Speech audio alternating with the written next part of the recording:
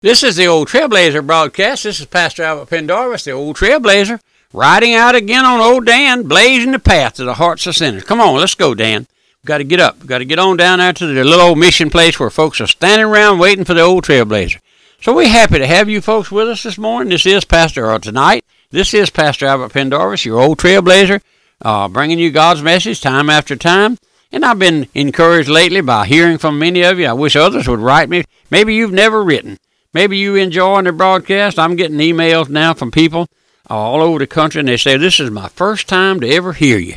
So if you like that, you write me. Let me know. It encourages my heart. Let me know that you're listening, and let me know that you're helping me with the broadcast, if you will, if you can.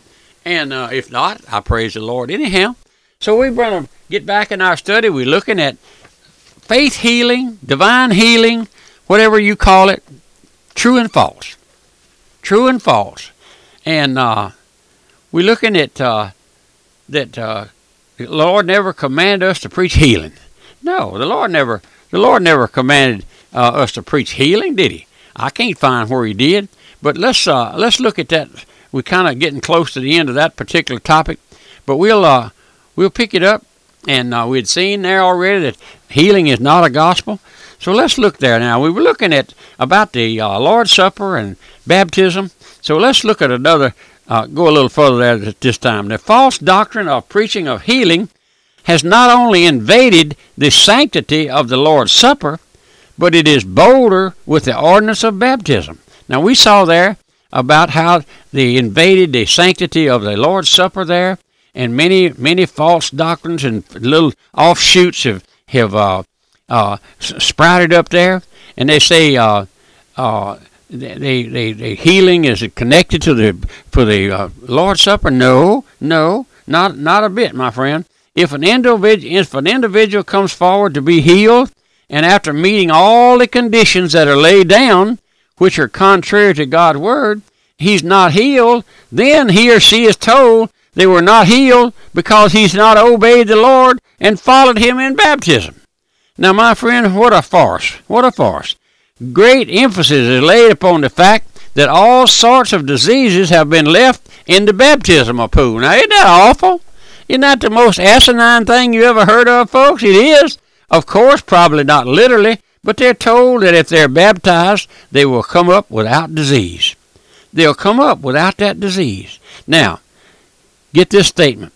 Many of our poor, blinded people go down into the baptismal water, not because they're convinced that it is the proper form of baptism, but because they want to be healed. Oh, my friend, they'll do anything, believe anything to be healed, and how Satan has perverted and destroyed the significance and the great teaching of the ordinance of baptism. My friend, we have a little book here by Pastor Shelton called The Trail of the Serpent, and it goes out to expose. It goes in to expose Satan and all of his those things. And if you like, I'll send you a copy of it. I will. Satan, The Trail of the Old Serpent. And now let's get back to our study. Many of these poor blinded people have gone down into the baptismal water in an attempt to be healed. They'll do anything or believe anything to get healed. And Satan has destroyed the significance and the great teaching of the ordinance of baptism. Here's an individual who will come along and teach you that you have to be baptized to be saved. Now, we run into those folks, and I'm sure you do all the time. All the time. Isn't that the heights of blasphemy? Isn't that the heights of blasphemy? That you would require someone to be baptized in order to be saved? But nowhere in God's Word does it say that baptism has anything to do with salvation. You can't show it to me. You can't find it. It's not in there. For by grace are you saved through faith, that not of yourself. It is a gift of God. That's Ephesians 2:9. Salvation is of the Lord. Jonah 2:9. And in 1 John 1:7 says, and the blood of Jesus Christ, his Son, cleanses us from all sin. Let me stop here and ask you, do you know anything about the cleansing blood? The blood has made an atonement, has made a covering for our sins. You know, we have much preaching that Jesus died to save the world. No, that's not true. Christ died to save sinners, those who would come to him. If you never come to Christ, you'll never be saved. I'm bringing a message of this coming Sunday, I believe it is, on the man at the pool there, Bethesda. I've read and studied and looked at that situation there for time on end, and now I see this picture. There were folks lying there, been there for years and years and years, and the Lord, this particular day, the Lord walked among them. Not one of them cried out for mercy. Not one of them said, "Oh, Lord, have mercy upon me." None of them. He had walked the streets of Galilee and Jerusalem and all of those places, and not one of them called on his name to be saved. Not one. Not one. You go read there. Read that occasion. Not one of them called on the name to be saved. But one man the Lord chose to save. That's the sovereignty of God, my friend.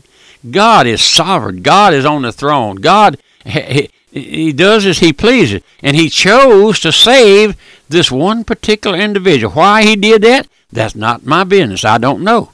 I don't know, except he exercised his sovereign grace. And he chose that man. The man never said a word to him. The man never said, "Oh, Lord, save me. Oh, Lord, heal me. Oh, Lord, nothing." No. The Lord said to him, "Take up thy bed and walk. Take up thy bed and walk." And he got up and walked. Now, I tell my folks here in my congregation that if you don't come on to Christ, I don't mean get up and walk shake the preacher's hand. I don't mean go up and kneel down at the altar. I mean spiritually come to Christ. Oh, my friend, with all of the emphasis of your soul, get up and come to Christ, just like this man did. When the Lord said, "Take up thy bed and walk," listen, if he'd have said, "Well, I don't know if I can get up or not. I don't believe I can get up. I've been here 38 years. I don't think I can get up," he'd still been laying there. But no, he obeyed. Did you know it's better to obey than to sacrifice?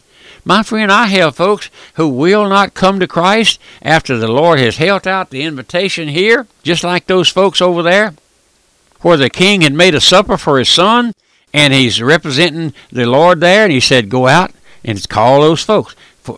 Different ones were called, and one said, "Oh, I can't come. I bought 4 yoke of oxen down there in the holler somewhere, and I got to go check them out this evening. And I can't go to no wedding supper. I can't come. No, tell that fool I can't come." And then the next fellow said, "Well, I bought a piece of land over there across the creek, and I got to go make sure it's all right. I got to go check on it, not knowing it'll be there tomorrow. It'll be there the next day." Do you see how foolish men and women are? He said, "I bought a piece of land. I got to go check on it." You don't think he checked on it before he bought it? But here he is refusing. This is a blessed, beautiful picture of a sinner turning away from God. You said, can a sinner turn away from the Lord? Yes, sir. Yes, sir. And then the other one, he said, "I married a wife. Oh, my Lord, I married a wife. I can't go. I can't go." Do you see how frivolous?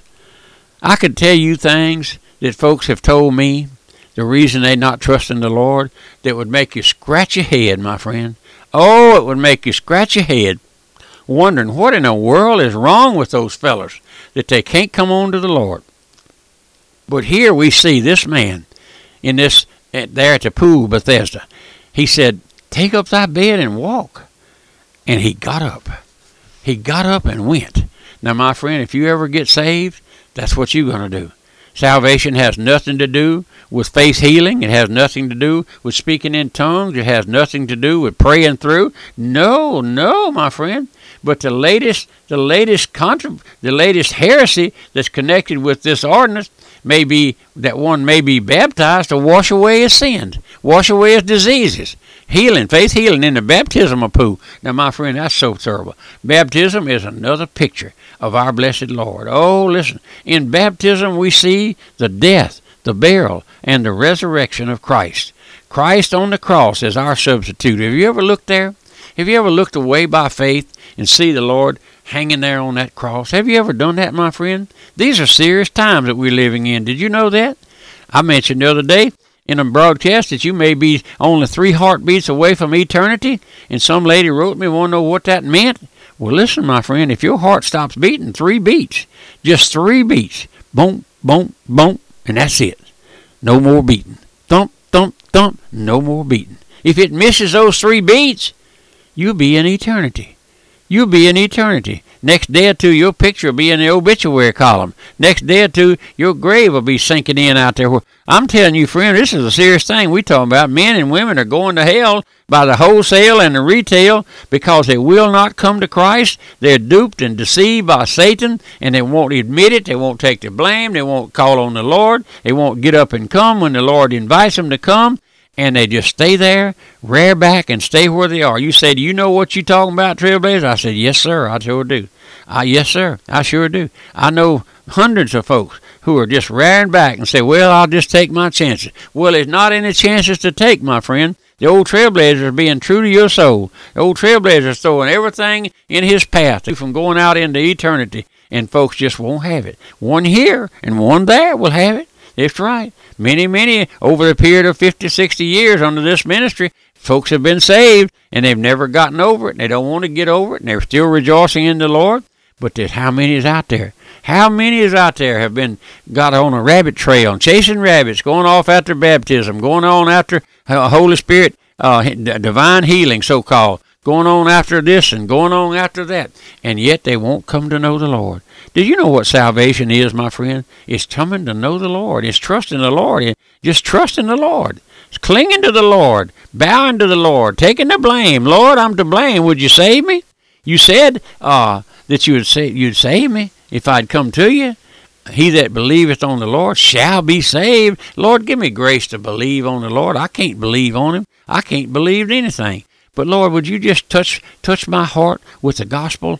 I have folks, my friend, who hear these broadcasts and they say, well, I've never heard anybody like the old Trailblazer. He tells it like it is. He tells me that I'm going to hell if I don't repent. He tells me that I'm going out into eternity lost if I skip 3 heartbeats. And I never heard such preaching as that in my life. But my friend, the old Trailblazer is just an old kook that has no better sense than to be true to your soul day in and day out. And that's what I'm going to keep doing as long as the Lord gives me breath. I wish you'd pray for me, that he'd give me strength. I'm not able to do too much. I'm going on the other side, going down the evening shadows of life. But the Lord gives me strength and gives me courage to get up and come on in here in the studio and bring these messages. Get up on Sunday morning, go to the chapel, preach, go Wednesday night, Sunday night, and then take care of those things around the bookstore and get up the messages. And my friend, would you just pray for me? You ask your prayer group there on Sunday evening if y'all have prayer group in your church. Say, Mr. Leader, would y'all let us pray for the old Trailblazer? Would you do that? I appreciate it if you would. And then if you will, write me. My mailing address is the old Trailblazer, Post Office Box 1810, Walker, Louisiana 70785. And my website, radiomissions.org. Until next time, goodbye and God bless you.